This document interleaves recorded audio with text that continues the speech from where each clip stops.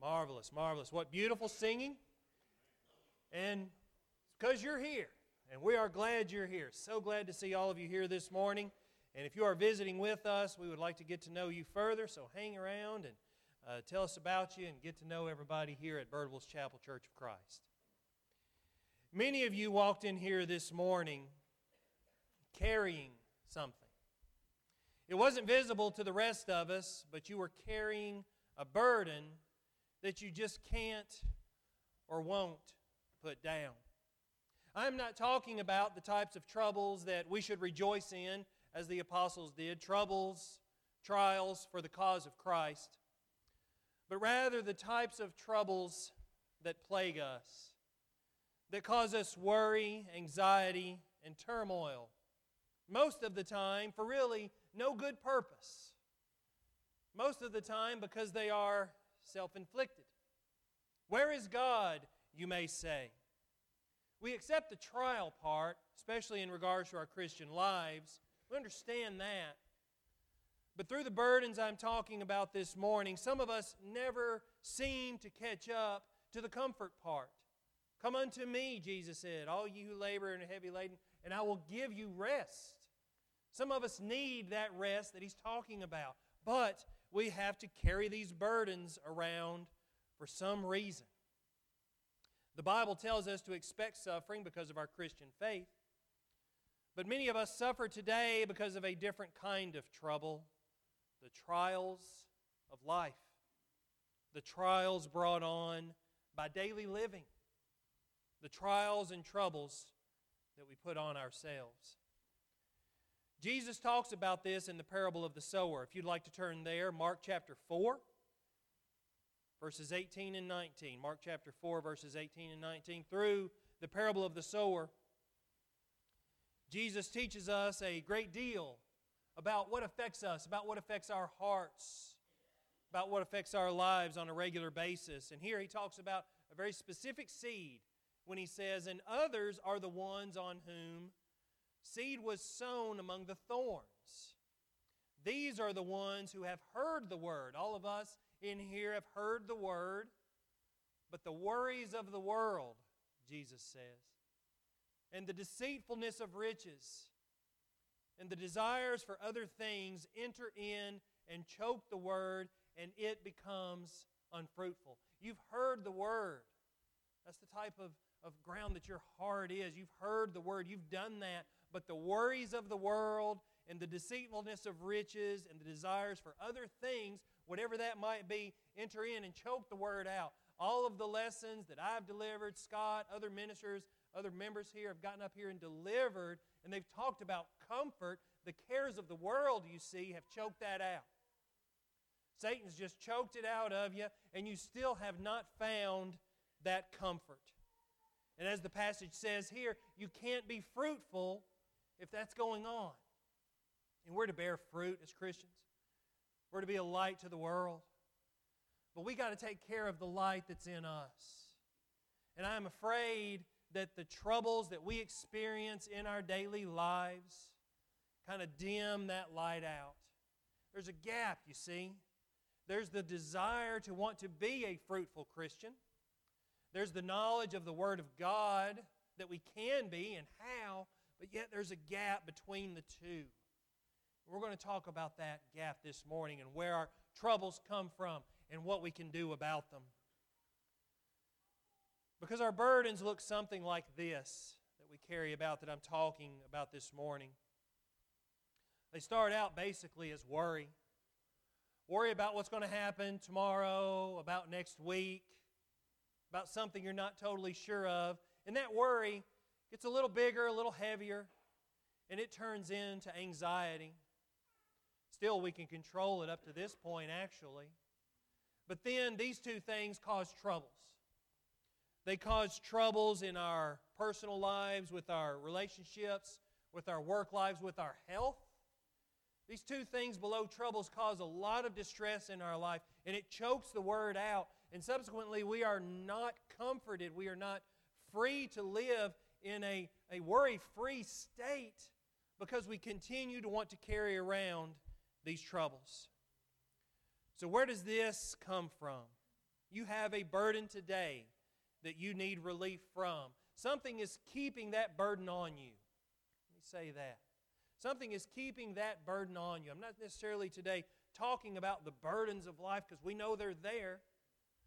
But where does it come from? What is the source that we can't get rid of it, that we can't put that burden down? The first place it comes from is Satan. One of the earliest examples that we see of this is found in the book of Job.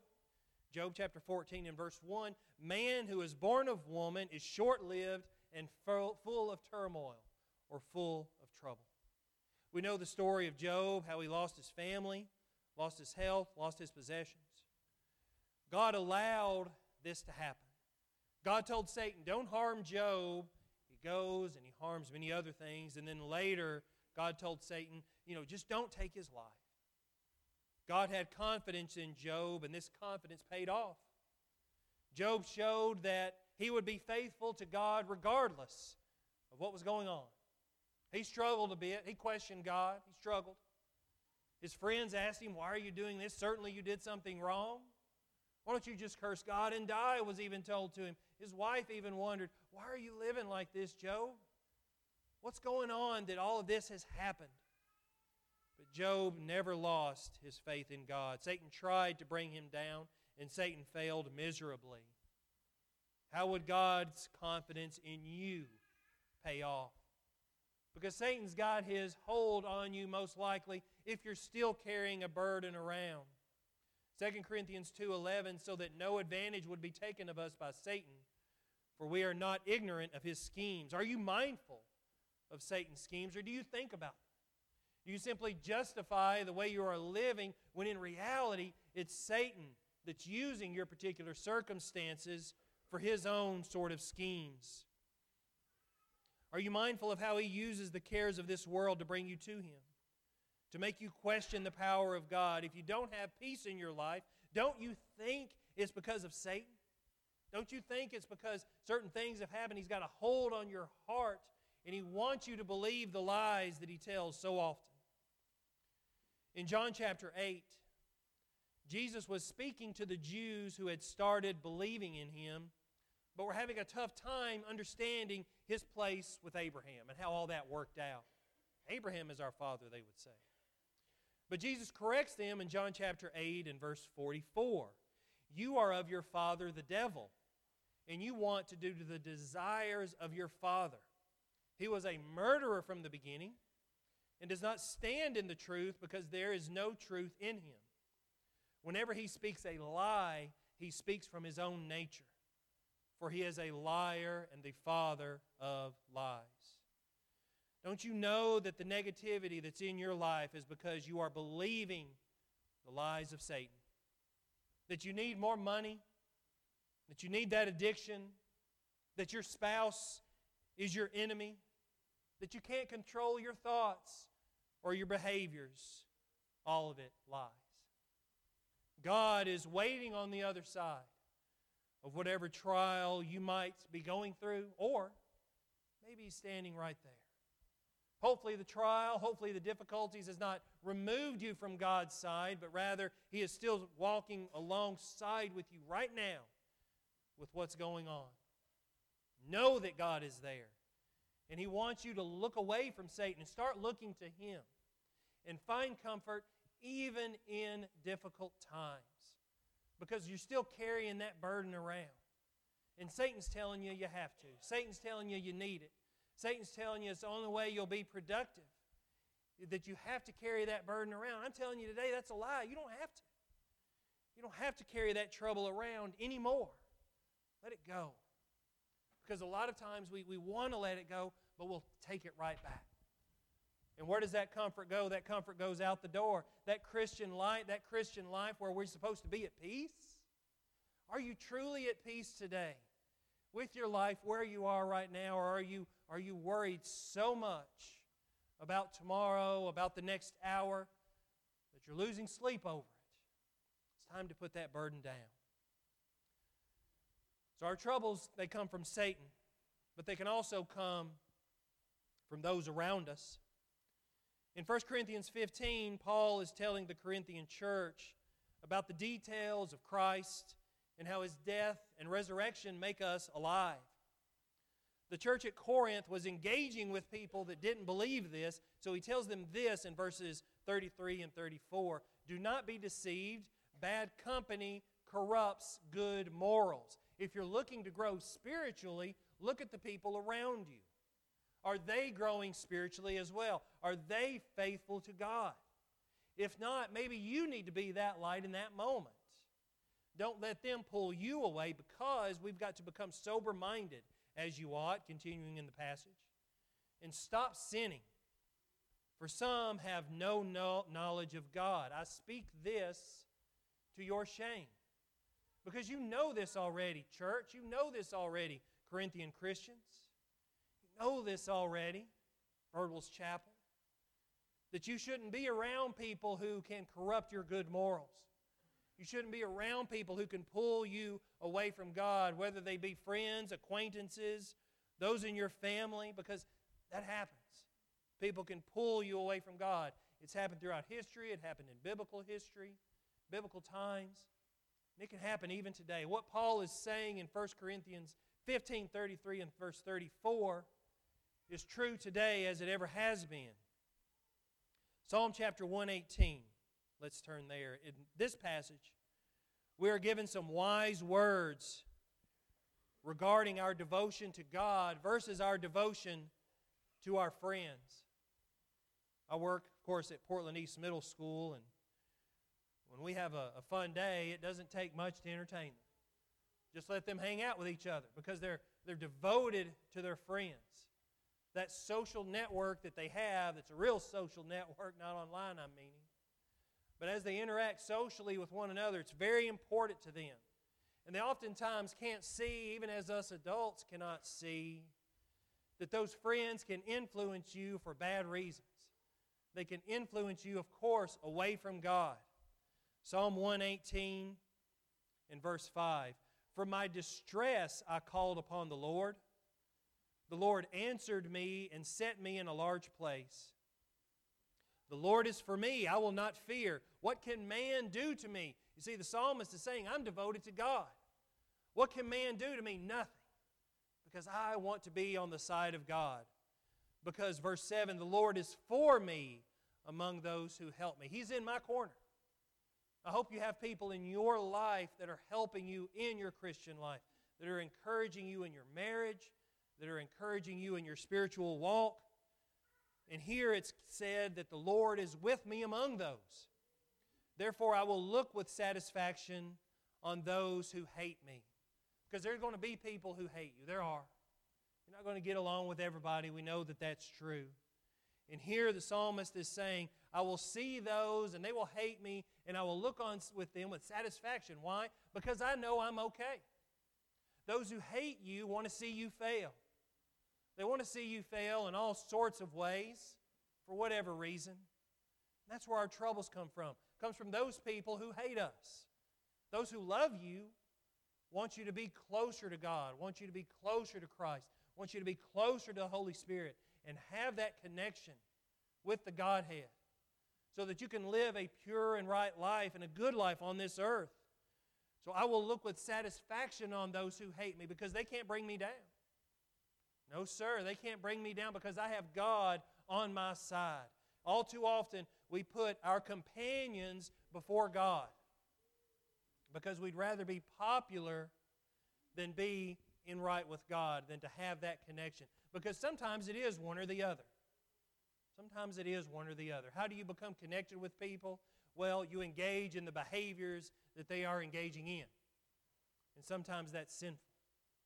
Sometimes that's things that God directly forbids, and yet adults and young people go directly into that path because it brings them into contact with people who they think love them, but God loves you more. God loves you way more. Verse 8, it is better to take refuge in the Lord than to trust in man. It is better to take refuge in the Lord than to trust in princes. So whatever relationships you have that are out there, you must count the one with God first and foremost, because those around you want to see you fail sometimes, are okay with it. It will justify their existence because they're miserable too. But the man who seeks after the Lord will be happy. The man who seeks after God, who seeks after spiritual things, will be the happiest of all, whether he's living in a mansion or camped out under a tree. There are people in your life, I'm sure, who cause you worry and cause you a great deal of trouble. They're only able to do that if you let them. And sometimes you've got to separate yourself from them. Sometimes relationships have to change, especially in our youth, because as our young people grow and mature, they start to become who they are, and they start to realize, hey, this person doesn't have my same values. You know, when you were 5, you like to color, I like to color. We'll be friends. We'll be best friends, right? But as you become teenagers and grow up, it's a little different. You really start to see some dividing lines, and that's unfortunate. You know, as Christians, we want unity, but even before that, as Christians, we want to bring each other to Christ and say to one another, you know, let's both serve Christ together and encourage one another and not bring each other down. But sometimes you got to burn some bridges. And maybe those bridges will light your path. Maybe those bridges will show you to a place that you never thought you could be. Whenever you finally cut out relationships that may be causing you trouble and keeping you away from God. So don't give other people the control in your life, but rather allow God to control you. We also get trouble from ourselves.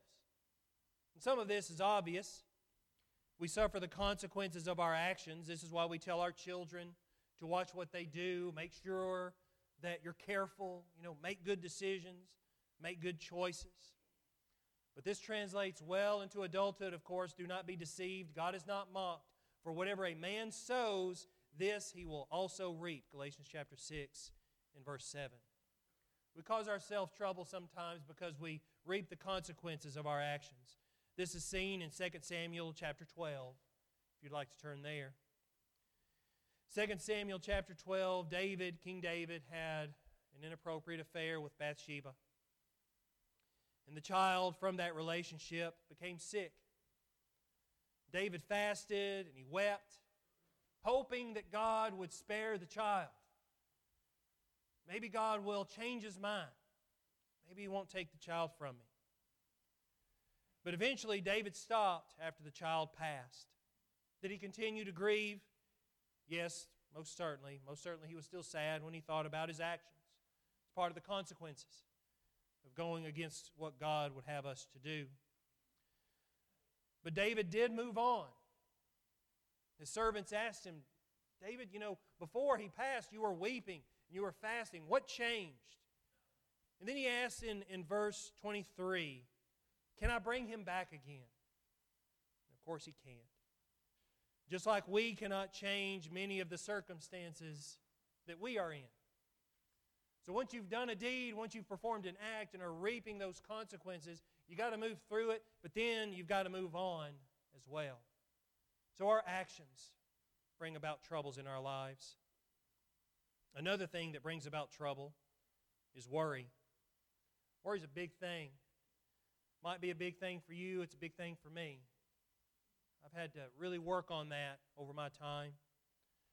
But worry, one way to put it, it's giving ourselves a problem that we don't have to have. Because when you have a problem, you are working through that, right? Just like David did. David fasted, and he wept. He grieved over his sick son. Then he moved on. Worry, however, we're worried about something that may or may not happen.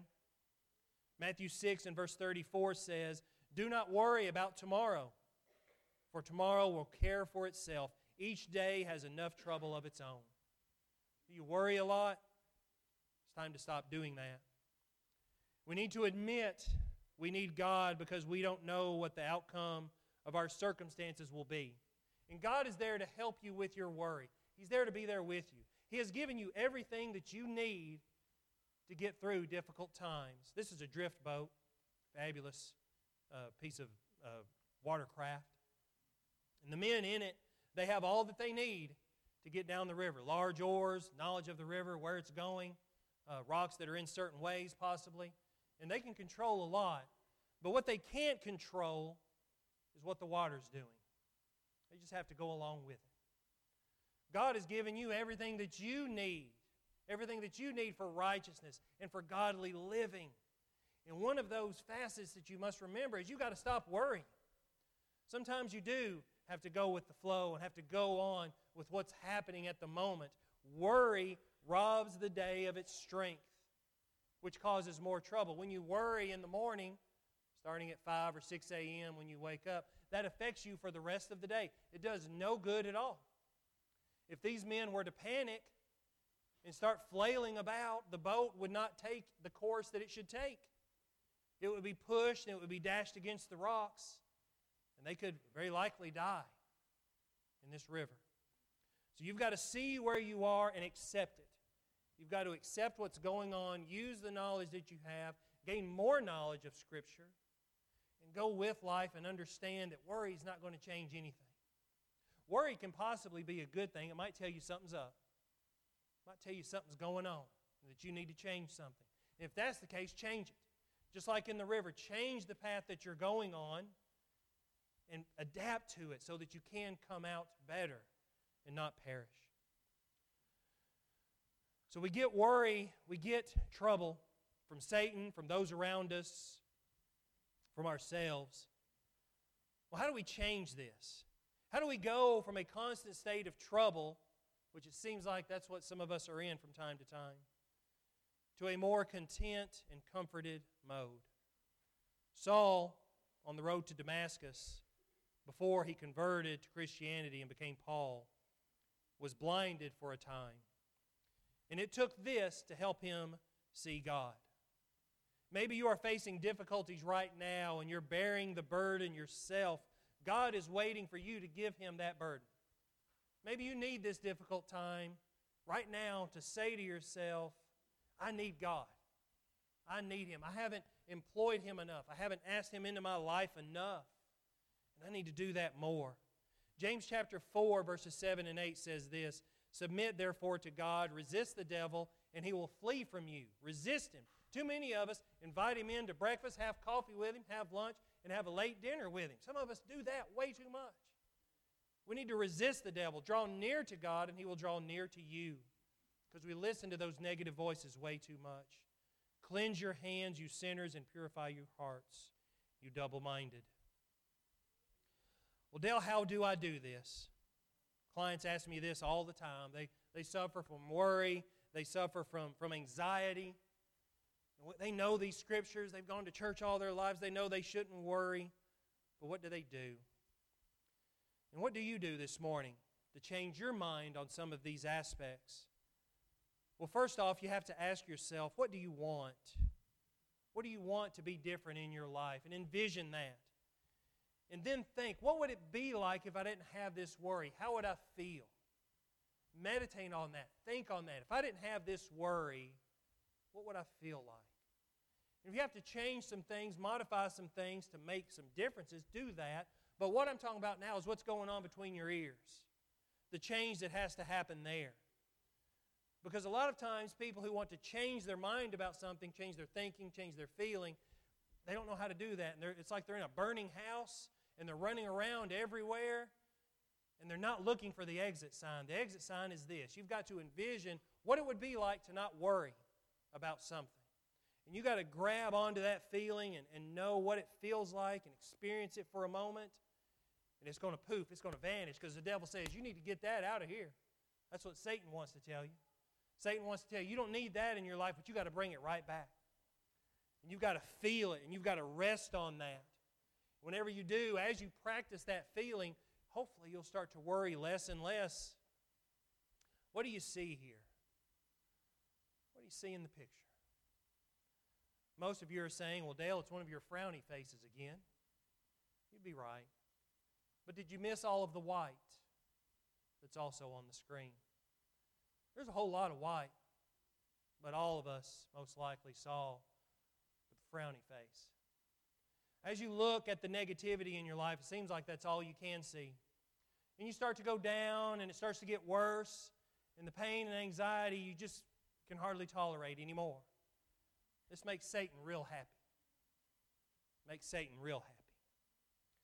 What it should do to us is it should make us angry. Angry that this happens to us every day. Because we have a Lord and Savior that died for us, and we shouldn't have to bear the burden of worry, of trouble, because it ripples out into our lives as you worry about one thing that you know you shouldn't worry about, but it creates anxiety, creates a burden that ripples out into the rest of your life. Make the necessary changes to succeed and know that you are in charge of your mind. And make a change. Don't let Satan win this battle.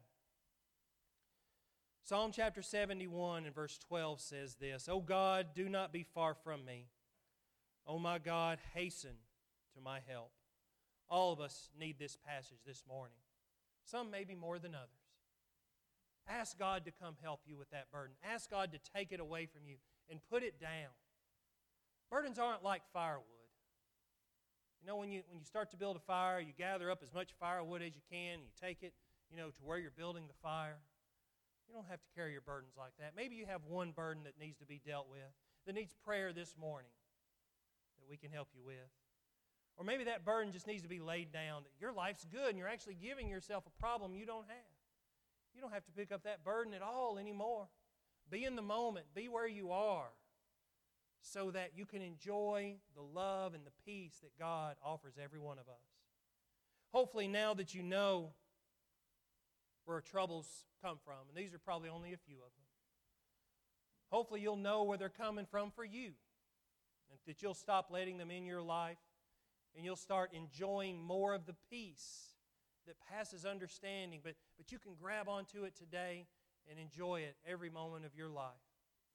If you need prayers this morning, if you need to become a Christian, come forward and we can assist you. And you can be saved through baptism, be added to the body of Christ, just as the Christians were in Acts chapter 2. Let go of that burden this morning because you don't have to carry it anymore. Won't you come now while we stand and sing?